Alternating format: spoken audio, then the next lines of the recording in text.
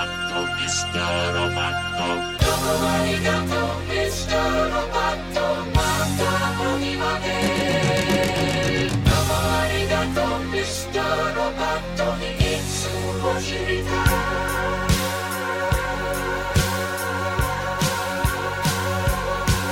You're wondering who I am. Secret, secret. All right, I'm going to send that out to John Robson this week.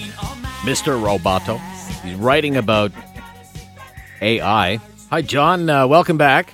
Thank you. Yeah.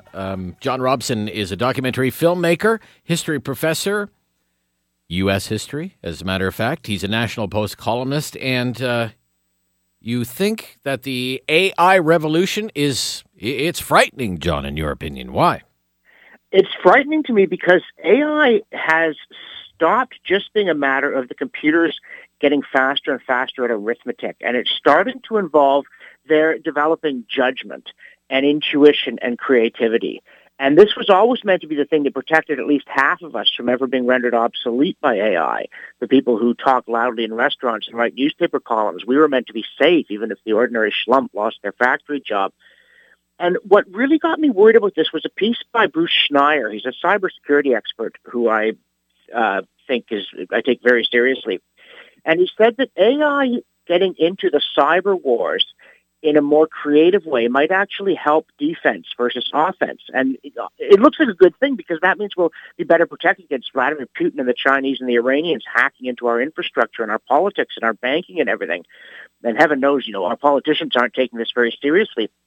But he said, traditionally, computers excel at doing a lot of calculations very, very quickly. And humans excel at getting the big picture and giving it purpose and seeing what's really going on here. But computers are getting better and better at that. And that means that they might be able to take over more of the high-level direction of this cyber war. But imagine that this is true, and when Bruce Schneier says something, it generally is true. That means that there's going to be a struggle going on to preserve our infrastructure without which our way of life collapses, conducted by smart computers, and we will know nothing about what they're doing. It'll be happening too fast. They'll be in overall control of the strategic direction. They'll be making judgments about what threats matter and what don't. And when it comes to the role of humans in this, I bring up that back when I was a mediocre club player as an undergraduate, humans could thrash any chess computer on the planet. And into the early 1990s, that remained true because even though the computers could now outcalculate us in the pure tactics, we had better strategic sense, so we could steer the position into where the tactics necessarily favored us. But as of the 1990s, the computers were beating the top players in the world by the late 90s. And by now, the world chess champion is a computer that taught itself the game in less than a day and is as much stronger than the very best human players on the planet than the average grandmaster is than me. And that's because the computers now have intuition. They have judgment. They make positional sacrifices. They do all kinds of things we thought only people could do and that 20 years ago only people could do, or 25. So the AI systems are no longer dependent on us for the higher brain functions, which leaves the question, what are they dependent on us for, if anything? And so we can't afford not to have AI running our cyber defenses, because if the Russians have them running their attacks, then we're just going to get overwhelmed because the computers outthink us. But we're going to have a situation where they're doing all the thinking on both sides. Ditto transportation networks. You want people not to be run down by driverless vehicles. It's not a matter of controlling the vehicles. It's a matter of controlling the people and keeping us off the roads.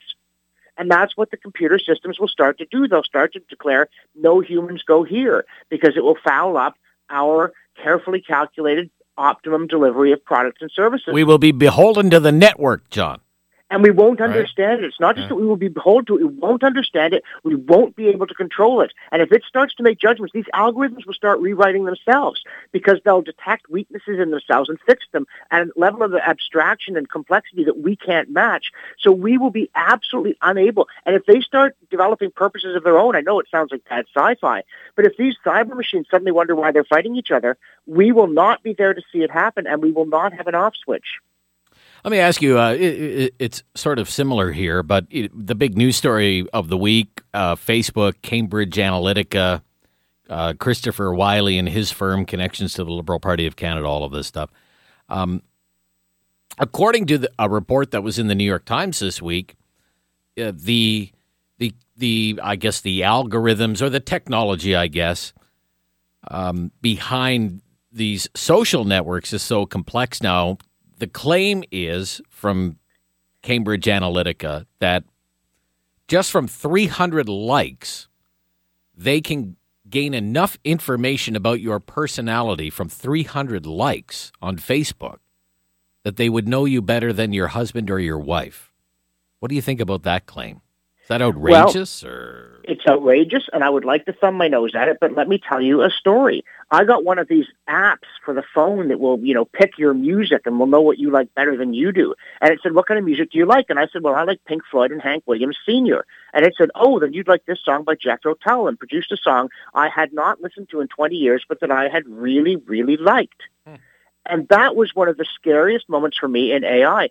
It's true. And these, artificial intelligence is one thing, natural stupidity quite another. Why people are willing to give all this information to these algorithms, I don't know. But the algorithms, the computers are getting faster in terms of raw calculating power. The algorithms are getting more sophisticated. They're starting to learn for themselves. And we're not, right? We're as smart or as dumb as we were in the year 1102. But the computers are 10 times smarter than they were 25 years ago, and they're getting smarter faster. It's not tapering off as I once hoped that it would. They're still going up an exponential curve. So they are leaving us behind. And what are we going to be in a world where they understand us better than our spouses, when they can play chess better than us, they can deliver goods to stores better than us, they can figure out what we want better than we can? Yeah. What are we going to be except cattle? And it may be that they will get the idea, which is held by some people, of course, that there are too many people on the planet. They may decide that too many people is not optimal. And suppose that they should make this decision. Elon Musk was saying, well, maybe we could flee to Mars. He's very worried about AI. But you're not going to get to Mars without artificial intelligence in your computer systems.